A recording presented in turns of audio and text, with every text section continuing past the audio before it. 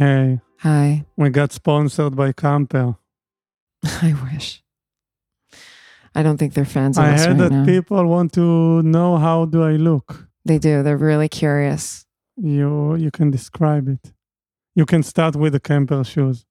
He's wearing some fantastic sandals today. No, Dort, you have excellent style. I think I have excellent style too, even though I look a little schlumpery today.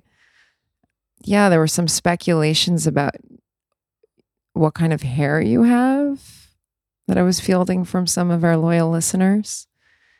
A lot of people were conjecturing that you have a Jufro. What does it mean? You don't know what a Jufro is? No. It's like, do you remember back in the 70s and 80s? Like my dad had one of those, with the curly hair, and it's kind of like I'm using my hands, which you're not supposed to do on radio because no one can see my hands right now, but it's, just like kind of draw a halo around someone's head and then just have it be curls.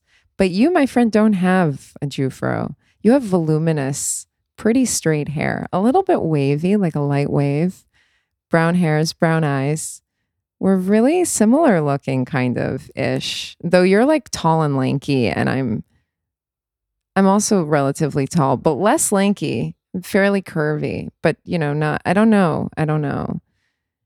It's so freeing to be on radio because I think we can start playing like 80s band. Oh, with our hair. You think we could form like an 80s hair band?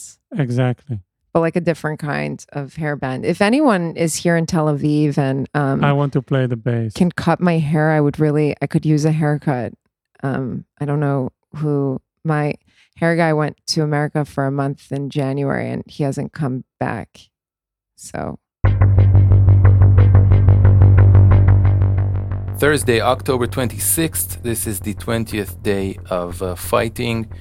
We saw limited ground maneuver of the Israeli army, the IDF, going into the Gaza Strip, ground forces, taking out anti-tank weapons, killing terrorists. And as the IDF tells us, they are preparing the area for a larger maneuver. But still, nobody really has any clear idea of how to get to this objective of taking down Hamas. It might be an impossible mission, but so far the IDF is in limited maneuvers, getting into the Gaza Strip and then coming back out.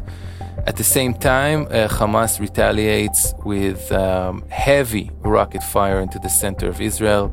It seems like the rocket launching abilities have not been harmed in any way. We know that they are very sophisticated in the way they can launch the rockets from within the populated areas of the Gaza Strip.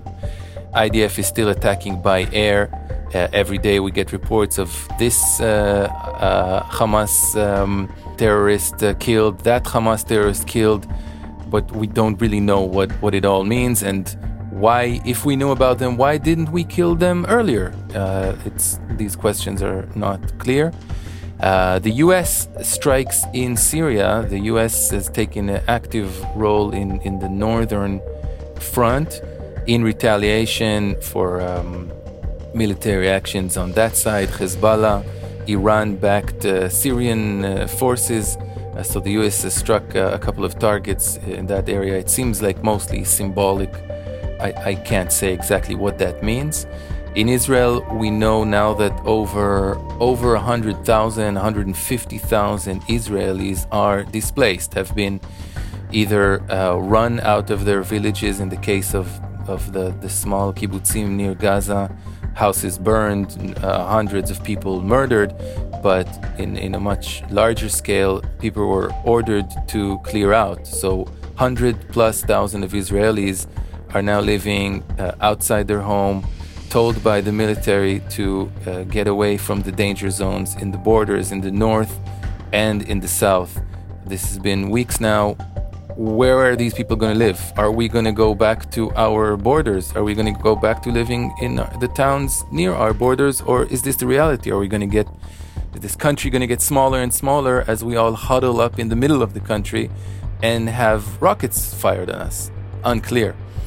And the kidnapped, the hostages, The official word is around 220 something confirmed people taken alive, including children, including infants, including elderly, sick, women, of course, innocent civilians, and several foreigners, which will be a factor moving forward if the countries like France and the UK and Canada and the US have to take care of their citizens held captive underground by Hamas terrorists.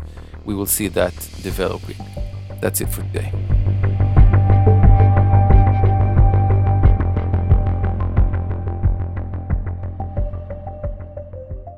I think despair has really set in. There's a level of kind of despondency, and there's this feeling that maybe we're in a holding pattern.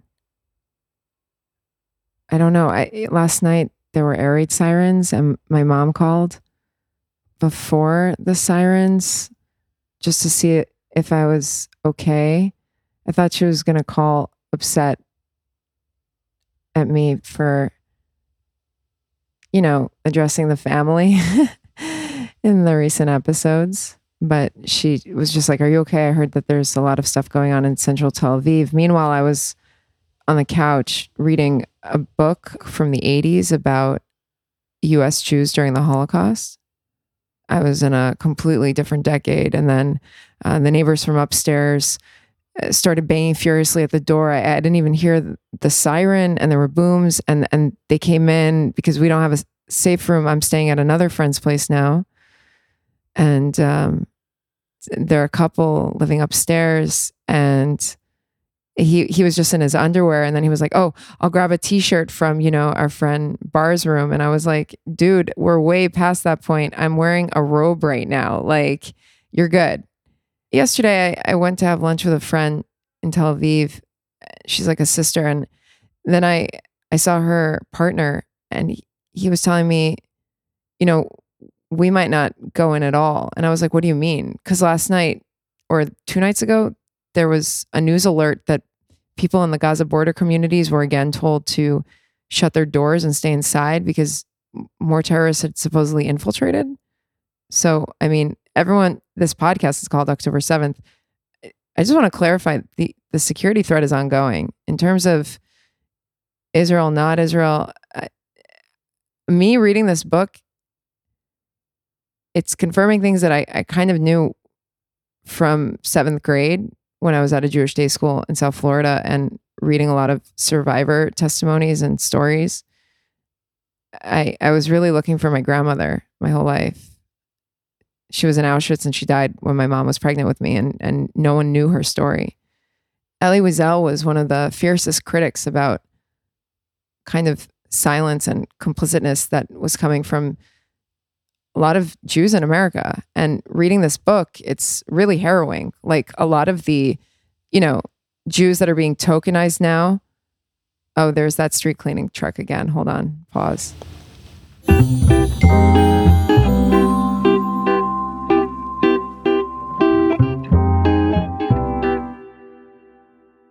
את ביט מפוזרת היום. I told you. Do you want to start from the beginning? לא.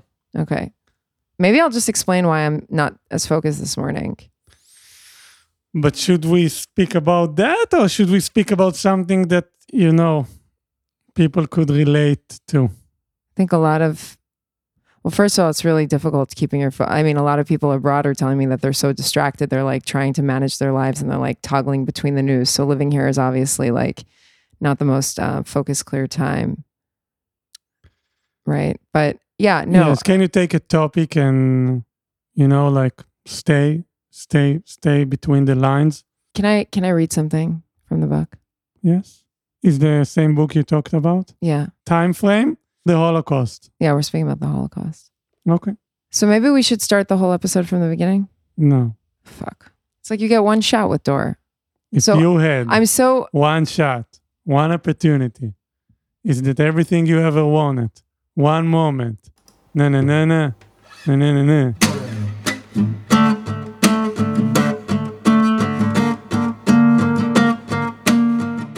History repeats itself. You can think about how history repeats itself, and then you can get really dejected and you can get really despondent. You can also say, if history is repeating itself, I'm going to look back into history, and maybe it'll give me some insight into the present. And then from there, we can focus on the future.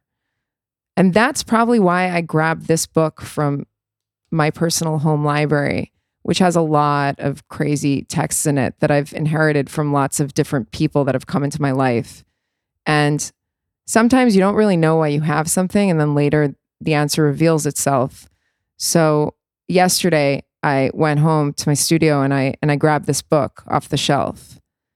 And there's something about a physical library that's really different than a digital library. When you're in the digital book space, you don't really just fall upon a book as easily. But when you're in a physical library, like a home library, a university library, whatever, you can scan the shelves with your eyes and you can grab the books with your hands and you can open them randomly to a page. And this book is called Were We Our Brothers' Keepers? The Public Response of American Jews to the Holocaust. And because I'm such a fuzzy, random human, I don't really read books from the beginning to the end, typically. That was true before this started, and it's definitely true now. And I read the preface by Elie Wiesel, which was powerful. And I read through the introduction, and then I jumped to the end about Hungarian Jewry, which is where my family was from, and the harrowing plight of the Hungarians who fell under Nazi occupation in 1944, in the same week that the white paper was released from British Mandate Palestine. And that was saying no more Jews will get to Palestine. So the Hungarians were essentially trapped. And at that point in the war, the entire world knew that millions of Jews had been exterminated. And they talk about that in this book, how even when faced with the evidence, it was so beyond people's comprehension. Even when survivors had made it through during the war, had broken out of it, had broken out of the ghettos, had broken out of whatever, and came to spread the message, they were losing their minds because nobody believed them. And Elie Wiesel talks about how it was maddening, even in the years that came after it, nobody believed these people. And the very end of the book has a quote that I'd like to read. And it says, "Fear not your enemies, for they can only kill you. Fear not your friends, for they can only betray you. Fear only the indifferent, who permit the killers and betrayers to walk safely on the earth." And this was written by someone named Edward Yashinsky, a Yiddish poet who survived the Holocaust only to die in a communist prison in Poland. There are harrowing stories that come out of Europe, harrowing stories that happened to people in my own family, not that many generations back, not even 100 years ago. Today, when I was scribbling away at the cafe in the morning for hours, just trying to, I don't even know, ground myself. At one point, this Phil Collins song, In the Air Tonight, started coming on. Love and it. that song is one of my favorite songs. The production values on that track are just unbelievable, and it builds to a crescendo. And as it was still building, there was an older man in a wheelchair, probably in his 90s. I mean, he was definitely not sprightly in his 70s. And I think it was his son pushing him in the wheelchair. And I just looked at that guy and I could not take my eyes away from him to imagine the horrors. One of the people, many of the people that were kidnapped and that were brutally massacred on October 7th, did you know a lot of them were Holocaust survivors themselves? And there are so many survivors that are still with us, not that many, most of them have died, but the survivors that are still alive, or the people that were still alive at the same time and lost their families in the Holocaust, lost their cousins, lost their parents on the other side of the world, they're still here. And I saw him he was pushing by and I don't know, I felt really connected to him, and he didn't have any tears on his face. But then as soon as they were almost out of eyesight, to the left of the cafe, I saw him take his right fist and just put them up to his eyes. It's beyond humanity that these people, in the sunset of their lives, This isn't even about nationality. This is about humanity and depraved humanity. And there's nothing new under the sun. We know that.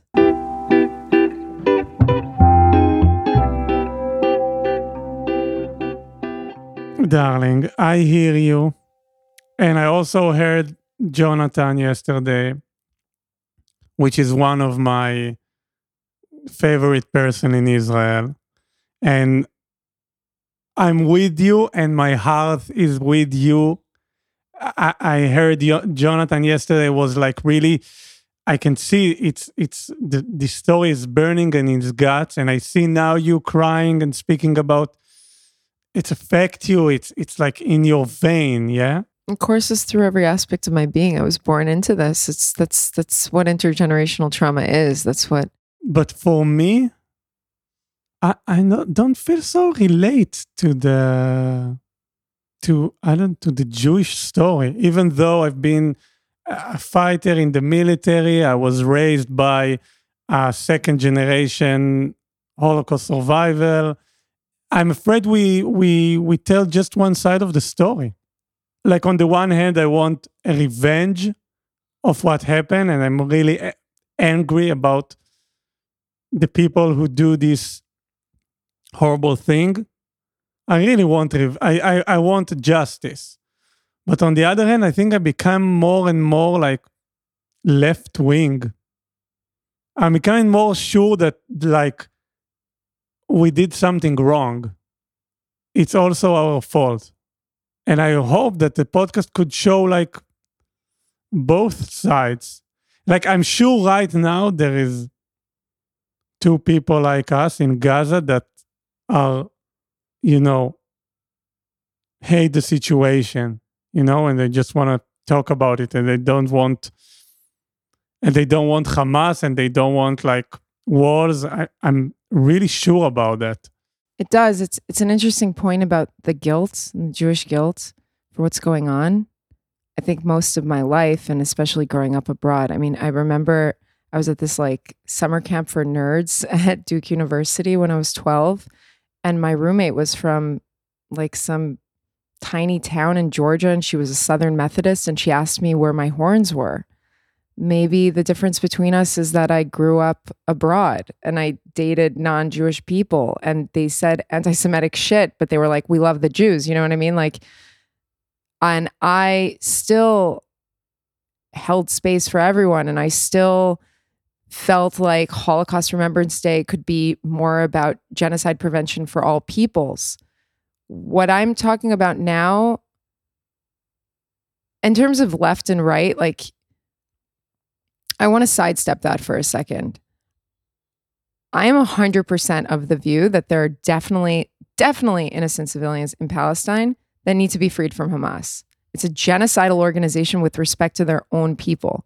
They're weaponizing their own people in this, the leadership that's sitting comfortably, super wealthy, like billions of dollars in net worth in Qatar. They're not even fucking there. Arafat was like living abroad for a lot of his life, right? And his family was living abroad. And the cycles of violence that everyone keeps talking about, well, guess what? Cycles of violence are also used by people from the outside to kind of explain away conflict. When the Rwanda genocide was unfolding in the 90s, people kept talking about how these were ancient cycles of violence. They were not ancient cycles of violence. The Hutus and the Tutsis, those were ethnographic and racial divisions that European colonizers themselves had invented, not like, 100 years before the genocide? Meaning the divisions between the people came from outside of the people and then were used to explain away the violence so that the international community could say, oh, well, they've been at it for such a long time. We don't need to get involved. There's nothing for us to stop here. It's too big. It's never going to end. And cycles of violence itself, I started looking up. It's a term that came about, it's like a concept that was founded in the 12th century by, I think, like an Arab thinker. It's a concept. But you know what other thing has been around for a long time? Hatred against fucking Jews. And I can assure you that if we didn't have a Jewish state, they'd find another fucking reason in the middle of a global recession and everything that's going on in the world to fucking hate us. That has been a constant forever. For centuries, for millennia, there is Jewish hatred. And yes, what's going on here is super fucking sad. I cry when I watch the news to see, like, I watch about the kidnapped families. I went to the silent demonstration and held a sign of one of the kidnapped 2 days ago in central Tel Aviv. And I held back the tears because who am I to be crying there when the families are, there and they're trying to hold hope. And, the motorcyclists of Israel came by and they're all rallying. And you could see a guy wearing a "My brother is kidnapped in Gaza" shirt, handing out yellow ribbons between cars and still keeping his morale up and smiling. So who am I to cry? But I've been crying about so much of this. But if we are going to start talking about cycles of violence here, then let's fucking call a spade a spade. There is a lot of fucking Jew hatred, and that's not new. And when the Nazis had their final solution, why did they call it a final solution? Because they wanted to solve something that they felt nobody else had properly done the job finishing us. It was called the final solution because all the other solutions that preceded the Nazis failed. And you know where Hitler got a lot of his inspiration from? It was from American eugenicists. A lot of them lived in New York fucking City. So enough, yes, this is also about this conflict, but let's just peel back the layers of this fucked up onion. Let's talk about the British fucking mandate. Let's talk about the white paper. Let's talk about the commissions. Let's talk about how the US couldn't change its fucking war strategy and didn't even get involved until later in the game, 2 years after Hitler had invaded Poland? Let's talk about appeasement theory. Let's talk about everything. But this whole insistence on we're going to look at this one side of suffering, we're not even going to hold space for both sides of suffering. And then even amongst the Jewish people, we're not even going to hold space for our own people's suffering. And we're going to keep being uncomfortable so everyone else can be comfortable right now. And we're going to show everyone how guilty we are and that we're good Jews because good Jews don't deserve to be died. But even when they're massacred and even when we have the evidence, people are fucking rejoicing. That is a disturbing cycle of violence, don't you think? Why do the borders in Africa and the Middle East have straight lines?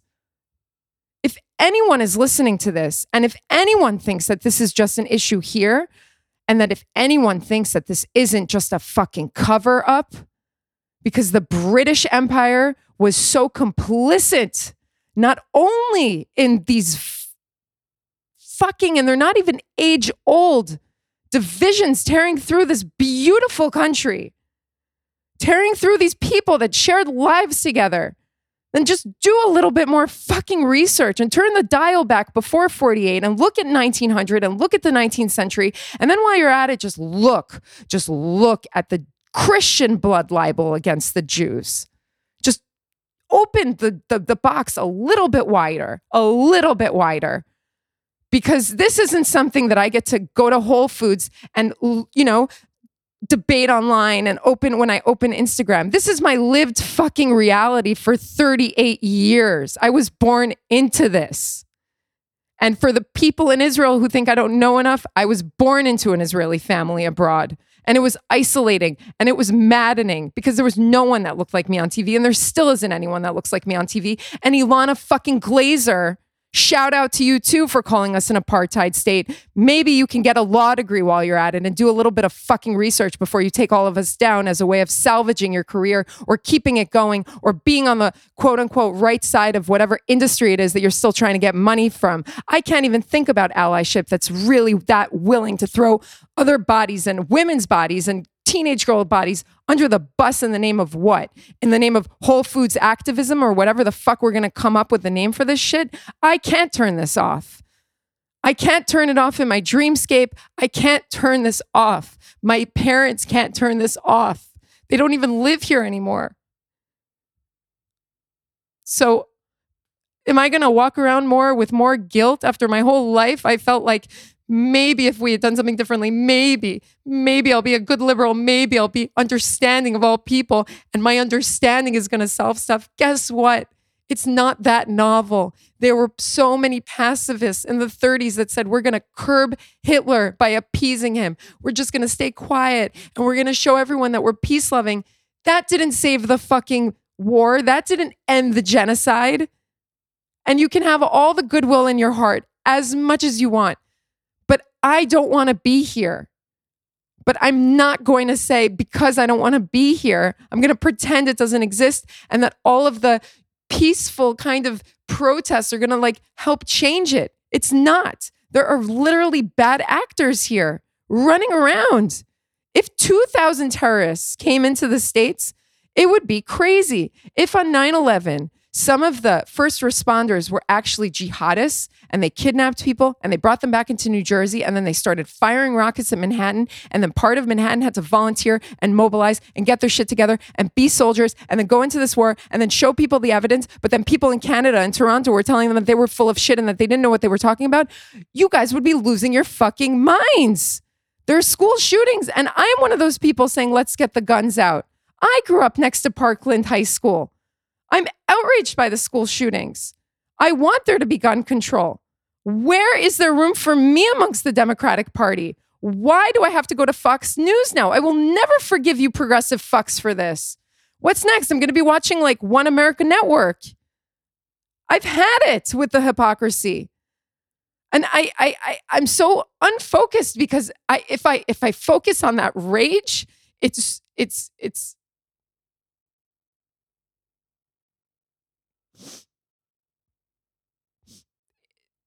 if I just focus on that rage, then they win. And if I sit in the corner and I just cry, then they win. And I'm sorry if this is too messy for you to handle, but I am done with a bunch of fucking privileged people telling me that I'm too messy, that I don't make sense, that I need to get it right because they're still in control. And if you still don't understand that you're being distracted and torn against your other people when the people who are in charge have still been behind all of this shit, and that all of this shit didn't come out of fucking nowhere, then wake up. I am begging you to just wake up. Now I'm going to put a sound of drop the mic. I'm crazy. They're going to think I'm crazy.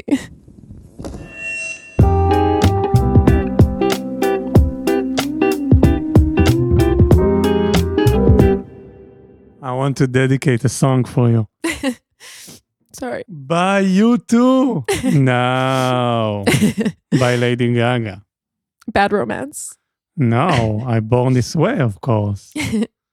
I think it's fit, no? Yeah.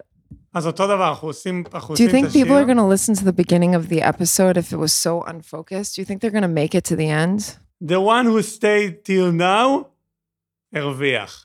מי שהגיע עד לפה, לבריאות. מי שלא, שיזדיין.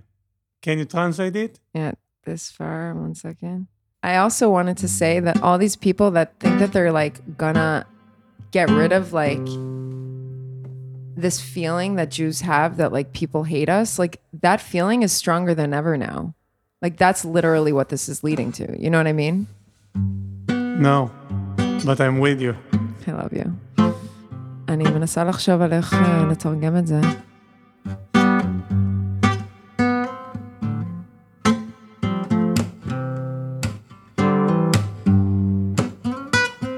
Whoever made it this far is a winner, and we appreciate you big time.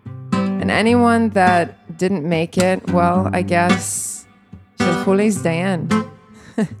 Amen. Amen. Let's sing. I'm beautiful in my way. Are you ready? I'm beautiful in my way, 'cause God makes no mistakes. I'm on the right track, baby, I was born this way. Don't hide yourself in regret, just love yourself and you're set. I'm on the right track, baby, I was born this way. Ooh, there ain't no other way. Baby, I was born this way. Baby, I was born this way. Born this way. Ooh, there ain't no other way. Baby, I was born this way. On the right track, baby, I was born this way. Credit. Thanks to Shema Jonathan Gall, Maya Schlesinger, Dor Comet. I couldn't ask for a better co-host than you. Co-producer, I'm Amy Sapan. Thanks so much for listening. Stay safe and stay tuned.